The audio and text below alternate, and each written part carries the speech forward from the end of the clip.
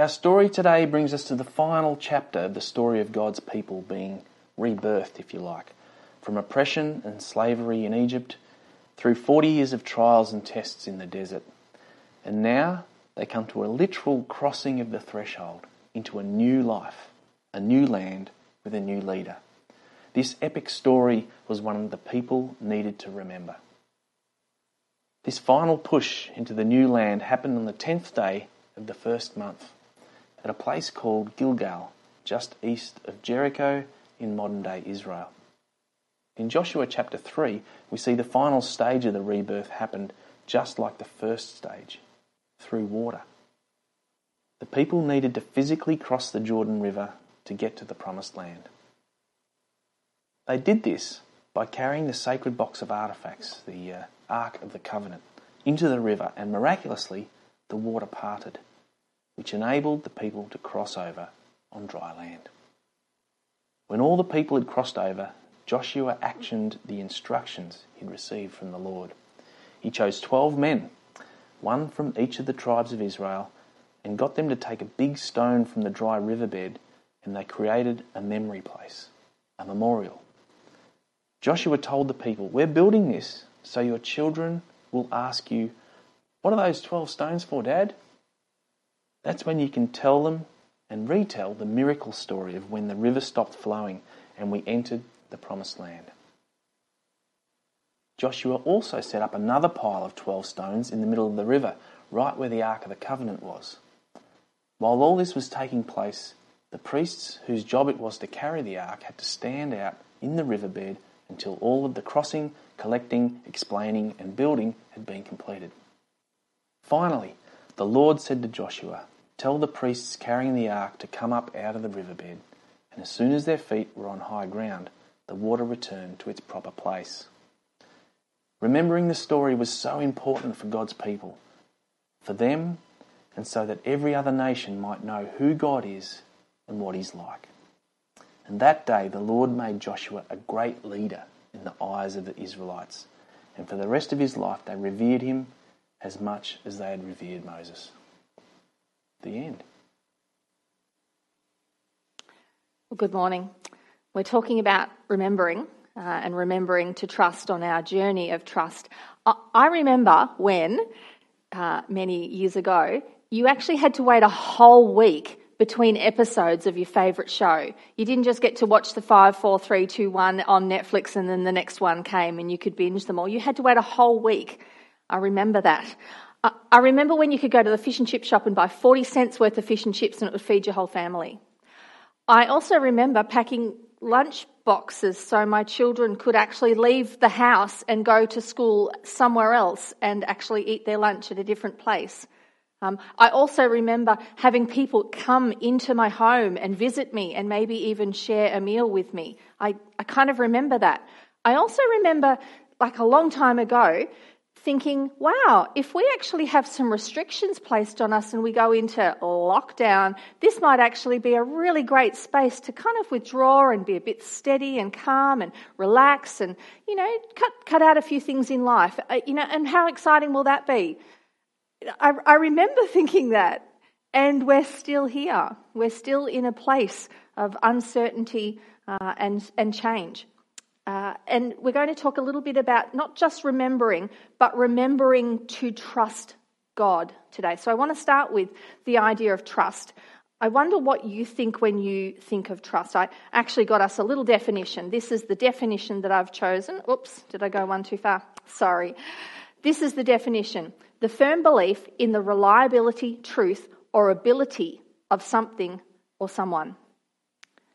The firm belief in the reliability, truth, or ability. That's what trust is, actually having a firm belief. So you might trust a ladder to hold you when you put it somewhere. You might trust a babysitter to do what they're supposed to. You might trust a bridge if you're going to drive across it. I guess it depends on the bridge. But that's what trust is, actually having a firm belief in the reliability, the truth, and the ability of that thing or that person to do what you're expecting them to do. And I know from my own experience that truth is hard. So trust is hard. Trust is hard sometimes, particularly if you're somebody for whom trust has been broken. So if trust has been broken in other sectors of your life, it's actually harder to trust in some other parts of your life because it actually permeates across. So if trust has been broken in other parts of your life, sometimes trust is hard to find. It's hard to grasp. It's hard to rely on because of past experiences. You might be someone who's the complete opposite in that and say, actually, oh, look, trust is hard for a completely different reason for me because I'm like super duper capable. I actually don't need to trust because I've got it. I'm super duper, like Superman underneath here. And you don't actually need to choose to trust. So I'm thinking about trust being like on a scale of 1 to 10. And if you were to sort of have a bit of a think about it, in different aspects of your life, how easy is it to trust and where do you sit on that trust scale? And I want to think specifically this morning about trusting God. And where do you sit on that trust scale of trusting God? Let's have a think about the definition again. In our trusting of God, our trust is the firm belief in the reliability, truth, or ability of God. That's what trusting God means. Trusting in his reliability, his truth, or his ability to do what he said he would do or what we're expecting of him. I wonder where you sit. I wonder where you sit on that scale of 1 to 10. You might say, oh, look, trust comes really hard for me. I'm sitting like at a 3 or a 4. Or you might say, oh, look, trust isn't a really big issue. I'm pretty good. Or actually, I've just found that I'm so utterly self-reliant, I don't even think about trusting God, so it's probably quite low. I wonder where you're at, and if you were to draw a little timeline in your imaginary life there, and actually have a think about it, where would you put yourself? Where would you sit? And you might say, it depends on the circumstances. Well, like what? For example, have a think in certain settings in your life. How easily does trust in God come for you? I know for me, trust comes hard. It is difficult. It's a choice that I have to choose to make because it doesn't come naturally. So the Israelites, they had this issue of choosing to trust God. That we've been unpacking the story of the people of Israel for a number of weeks now, as Troy summarised before. They were in slavery in Egypt and God remembered them and brought them out in this miraculous, enormous setting of parting the Red Sea. And then, did they forget that he was for them and that he did that thing? Because they were then grumbling about not having enough food or not having enough water, or what are we doing? We're going to die out here in the wilderness. They seem to have a pattern of forgetting, a cycle of forgetting and God reminding and forgetting and God reminding. And so we've got this whole backstory sitting there. And today I want to take us to what is really the culmination of this story, the end of this story, the place in which the story kind of crosses a finish line and opens up into a whole bunch of other new stories in the Bible. And that is in the book of Joshua. So if you want to flip open your Bibles to the book of Joshua, you've got to skip over a whole lot where they do a whole lot of things in the wilderness and God does a whole lot of stuff that tries to reorient them and create them into the people he wants them to be. But we're looking particularly at Joshua chapter 4 today. So we've got this space in which the people are on this side of the Jordan and God has said, that's the land I'm going to give you. And then he does this wonderful, miraculous event, which is almost like an echo of the event that he did way back at the beginning when he first brought them out of slavery, and that he parted the waters and created dry land for them to travel across. So they're on the sides of the banks of the Jordan, the entire population of the people of Israel. And they've got the stone tablets in the Ark of the Covenant, and God has told the priests to hold the Ark and step into the water. And when they step into the waters part in the great big flooding mass of water that is the Jordan River. And they cross over. They cross over on dry land, like they did at the beginning of the story. On dry land, they cross over into the promised land. And then there's this beautiful part in the story that I want to hone in on today, and that is the gathering up of the stones. So once they've crossed across, then Joshua says this. This is in Joshua chapter 4, verses 4 to 7. So Joshua called together the 12 men he had appointed from the Israelites, one from each tribe, and he said to them, Go over before the ark of the Lord your God into the middle of the Jordan, and each of you is to take up a stone on his shoulder according to the number of tribes of the Israelites, to serve as a sign among you. In the future, when your children ask, 'What do these stones mean?' tell them that the flow of the Jordan was cut off before the ark of the covenant of the Lord. When it crossed the Jordan, the waters of the Jordan were cut off. The stones are to be a memorial to the people of Israel forever." So they've crossed this enormous flooding Jordan River, and they're on the other side. And before the waters wash back over what has been made dry land, God says, "Build a memorial, because I never want you to forget this moment. This moment is so utterly important."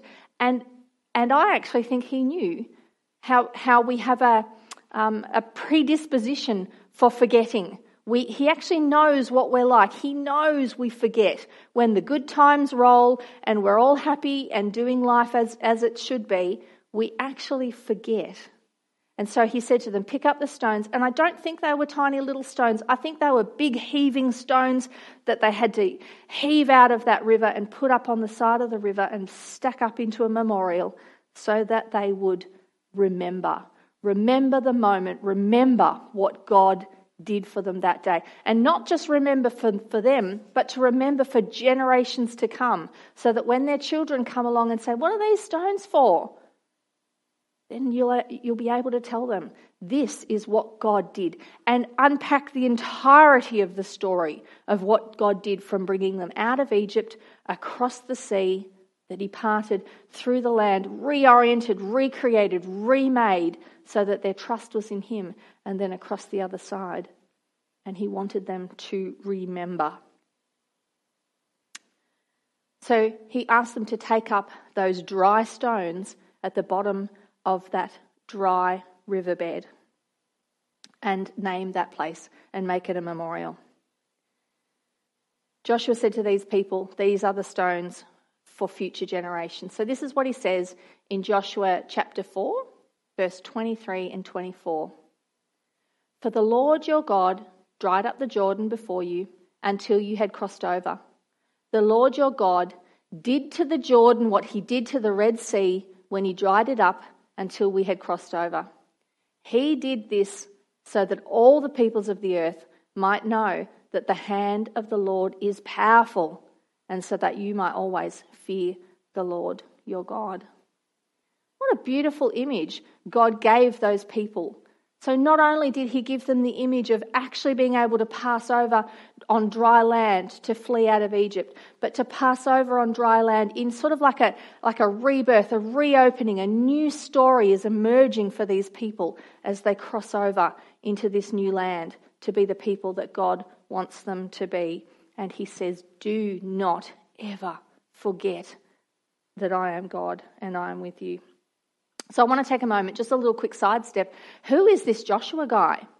Because I've often been pointed at the beginning passages of this book of Joshua, and there's a few little lines in there that have really stood out to me because they get repeated again and again and again, where God says to Joshua, "Be strong and courageous." And then in the next verse he says, "Be strong and very courageous." And then like 4 verses later, he says, "Be very strong and very courageous." And I've always read them and gone, yeah, that's what I want to be. I want to be strong and courageous and really wanting to sort of be like Joshua. But having had a little extra read of it over the last few weeks, I actually don't think that you would need to tell somebody who was super strong and courageous to be strong and courageous that often. You wouldn't have to tell them that often unless they weren't strong and courageous, unless they were a little bit fearful and felt a little bit weak and not capable. And I love the fact that God has actually picked out somebody who maybe I don't know, this may be just me looking for myself in the text, but I love the fact that God has picked out someone who's not totally strong and capable and courageous. He's picked out somebody who needs to be reminded to choose to be strong and courageous, and reminding him 3 times in the space of this many verses. I love that. So it's Joshua who he chooses to be strong and courageous and lead these people across this body of water on dry land to emerge and become a new people. I like the idea of Joshua. So I think that God knew that we people struggle to remember, to choose to trust.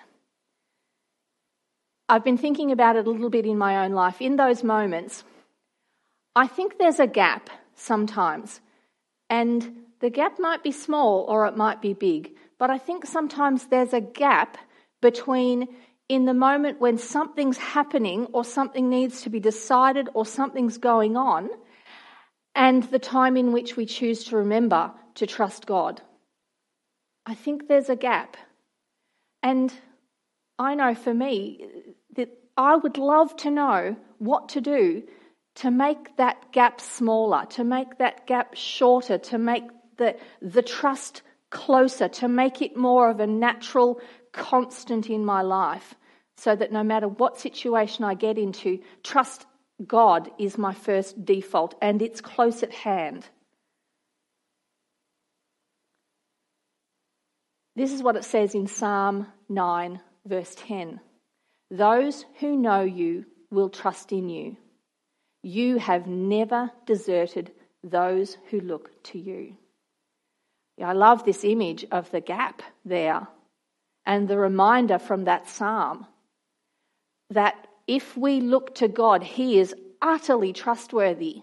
I actually know He is. I know He's utterly trustworthy. And yet sometimes that gap still lingers. And sometimes that gap is so big that I actually can't find the trust of God that I need to find.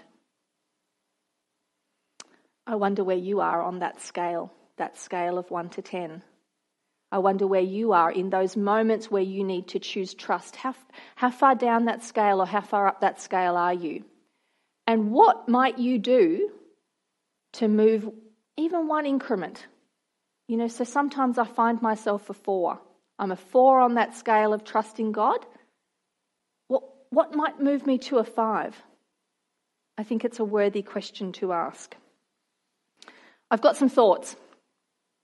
So my thoughts are, we actually have to choose to constantly remember what God has done. I love that Steve shared about the prayer of examine. I think we're going to put a link in the chat below. If you want to pick up that prayer of examine that Steve talked about and actually work through that, that's just a daily rhythm that you can put into your life to ask yourself, where has God been at? And to note it and to remember it and to remark upon it and to choose. I think that rhythm will cause the gap to narrow. It might move me a little bit further up that trusting scale. It's a really useful tool. Maybe Bron's mantra that she says every day. You might want to write your own little mantra that you say every day that reminds you to put your trust in God every day, and it's something that you say regularly. I know in some moments in my life when trust has been really hard, I've actually had to choose to repurpose some things in my life in order to remind me. So there was a season in my life when my trust levels were quite low and I was really concerned financially about my life. And so I found myself with my phone regularly. Every time I picked up my phone, I would swipe open and I'd check my bank account. And it was exactly what it was last time. It was exactly what I knew it would be. But I just had this thing where I would just constantly check my bank account just to make sure I was okay, just to make sure I was okay, just to make sure I was okay. And at some point I recognised that that's actually an unhealthy practice in my life. And I need to work out, where does my trust lie? Where does my hope come from? Now, my little app on my phone is a little W, which might give away what bank I bank with. But my little W, I have actually repurposed that so that when I see that little app and I'm going to swipe it open, I actually say, where does my trust come from? Just a silly little technique that I've put in my life. But in those moments, it makes the gap smaller between my lack of trust and my choosing trust. It moves me just a tiny bit up the scale. I wonder what yours might be. You might actually want to draw a timeline of your life and go back and have a look at where God has been at work and remember. A second thought might be you might choose to actually spend a little bit more time figuring out just how trustworthy, reliable and capable God is for you and whether he's worthy of your trust. So maybe the option is to spend some more time on purpose delving into what he did in the Bible, looking back in depth at that story of the people of Israel. He remembered them. He went and he chased them down and he found them and he provided for them. Maybe that's something that you need to do. Maybe you need to turn this idea of remembering into a bit of a muscle memory. So years ago, I fell down the second last step on a step in my house, and every day when I leave the house, I would think, my body would remember that second last step and I would step down it really cautiously. Or the other day when I was walking with Troy, we came up a particular part of the track that he walks regularly, and his body remembered the moment the dog bit him on the leg.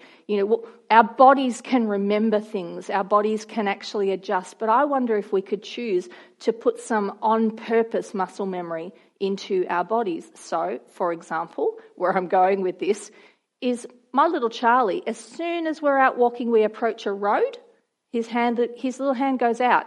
It's just this pop. His little hand goes out because he's looking for mine to hold so we can walk across the road. It's just a little muscle memory thing that happens in him. It's just automated. I don't even think he's choosing to do it. We're just walking along and then it's just, and there goes my hand and I've got him. I wonder what it might look like if we were to put those kinds of things in our life. So we might have to choose to look for them. I know when I'm pouring a cup of tea, I look at the steam and I think, must remember to trust in God. When I go to bed every night, I light a candle beside my bed just for maybe 5 or 10 minutes. And part of it is just to remind myself that I'm okay. God's got me. Everything's covered. Or I actually have some stones, funnily enough, beautiful little stones that I picked up on a retreat a while back. And I actually have them at my desk beside where I keep my Bible. And it just reminds me, remember what God's done for you. It's not quite as big a stone stack as they built beside the Jordan, but it reminds me, it's just a really tangible, and I just find myself, I pick them up, I have a play with them, it reminds me of who God is and what he's done in my life. This is one, I had to go into the garage and dig this out of a box. So this is a bit of a memory book of mine that I put together when I was young and silly, in high school, probably about year 10 or year 11. And I kept in it all of the things that were important to me. So it's got photos, it's got memories, it's got notes, it's got cutouts, it's got clippings. And in here, it has this little flyer, which is from the Youth Alive, Western District, back in the 90s, 7 p.m. Tickets were free, and I went along and heard about Jesus, and I chose to follow him for the rest of my days. I remember that moment. I remember when I heard that God loved me no matter what, and that Jesus lived and died and rose again for me, and I chose. And so I keep that in a book because I don't ever want to forget that moment when God did something in my life.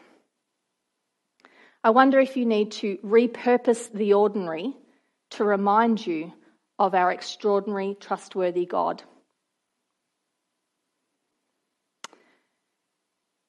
Some things come to mind when I think about this. That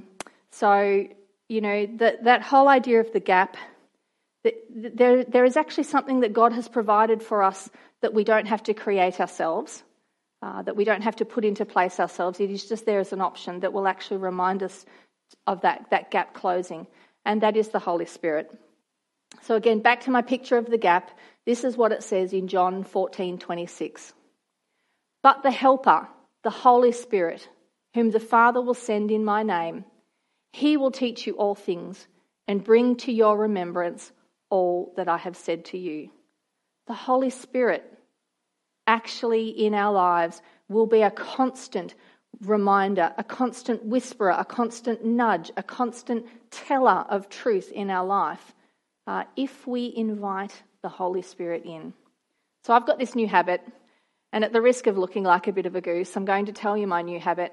When I'm out walking, I just, in my own daydreaming and thinking and different things like that, at some point I actually choose to invite the Holy Spirit to join me on the walk. So I just put my hand down beside me, just for the briefest moment. Nobody walking past is going to go, what's that lady got her hand down there for? But I just put my hand down beside me, just almost a bit like Charlie reaching for my hand, where I actually say, Holy Spirit, I just invite you to be here on this walk with me now.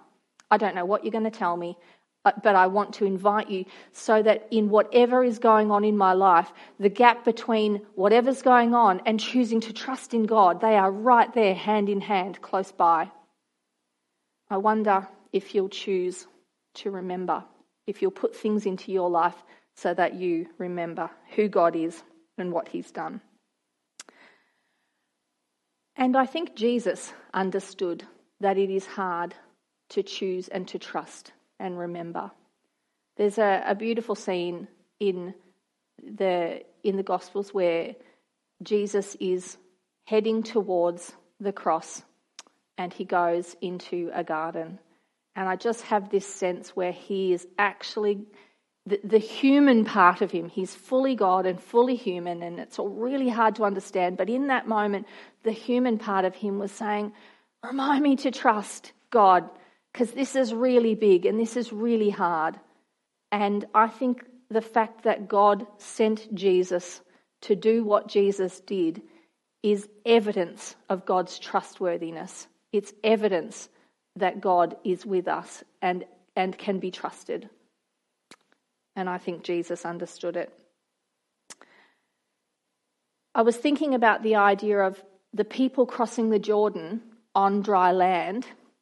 And what happened to me many, many years ago as a teenager when I chose to trust Jesus, I actually think that in that moment in my life, Jesus reenacted that moment where there was a great expanse, an uncrossable expanse between me and God. And I was on the side there and my toes were right there on the water's edge. And I knew that I needed to be where God was, and to be living the kind of life that God wanted me to live, and to have that new chapter of life unfolded in me. And I actually think that in that moment, Jesus, what he did on the cross with his life and his death and his resurrection, he actually walked me across on dry land. We didn't have to fight our way through the mud. I actually just walked between where I was and where I needed to be. Because of the person of Jesus. I wonder if you're somebody who hasn't actually worked out who this Jesus is, or who God is, or what God might be able to do in your life, or what the invitation to trust him even looks like. I wonder if you might be like me and your toes are on the edge of the water. Maybe take that hand and walk. Make that journey of choosing to walk across on dry land. You might have made that choice a really long time ago, and you might have forgotten how big and significant that choice was.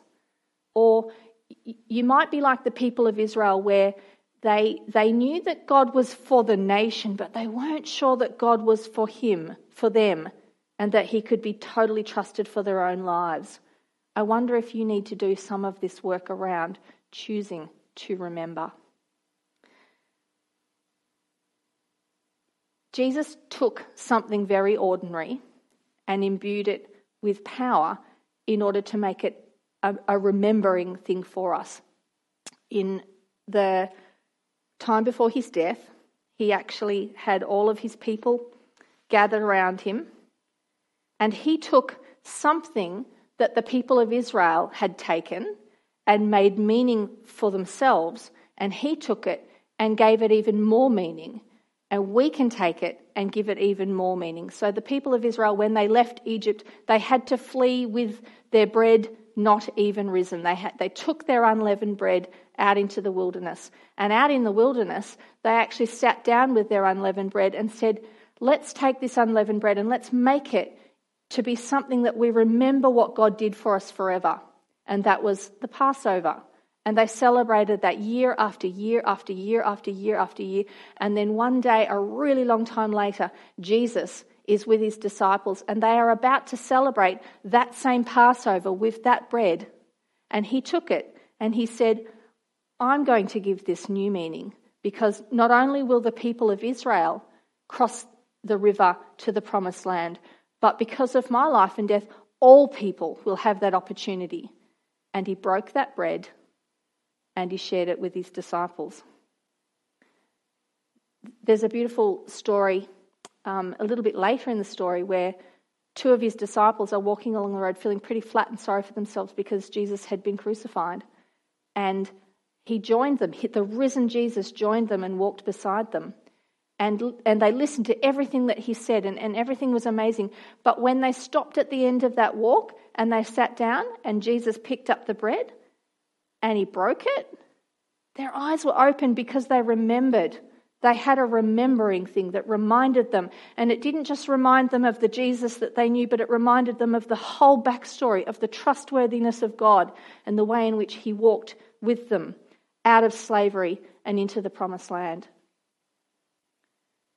I'm going to read a little bit of what Jesus said to his disciples in that moment when he broke that bread. And I wonder if you might want to take the elements that you've got at home, or you might even not have them, but you might say, I'm going to do this later by myself. I'm going to pour a cup of tea and I'm going to get some juice and I'm going to get some bread and I'm going to do this on purpose and I'm going to make it my little reminder, my remembering ceremony, where I remember that God is good and that he's trustworthy and that he's for me and that he walked me across a great expanse so that I could be with God in my daily life. This is what Jesus said to his disciples. I'm going to read it from Matthew 26, verse 26. And all the disciples are sitting around together, and it says this. Now, as they were eating, Jesus took the bread, and after blessing it, he broke it and gave it to the disciples and said, Take, eat, this is my body. And he took a cup, and when he had given thanks, he gave it to them, saying, Drink of this, all of you. This is my blood of the covenant, which is poured out for many for the forgiveness of sins. He gave them this beautiful moment as a remembering. I wonder if you might take a moment, whether it's now or whether it's later, to actually do this little remembering ceremony and remember what God did for you, what God did for his people, what God has done for the world.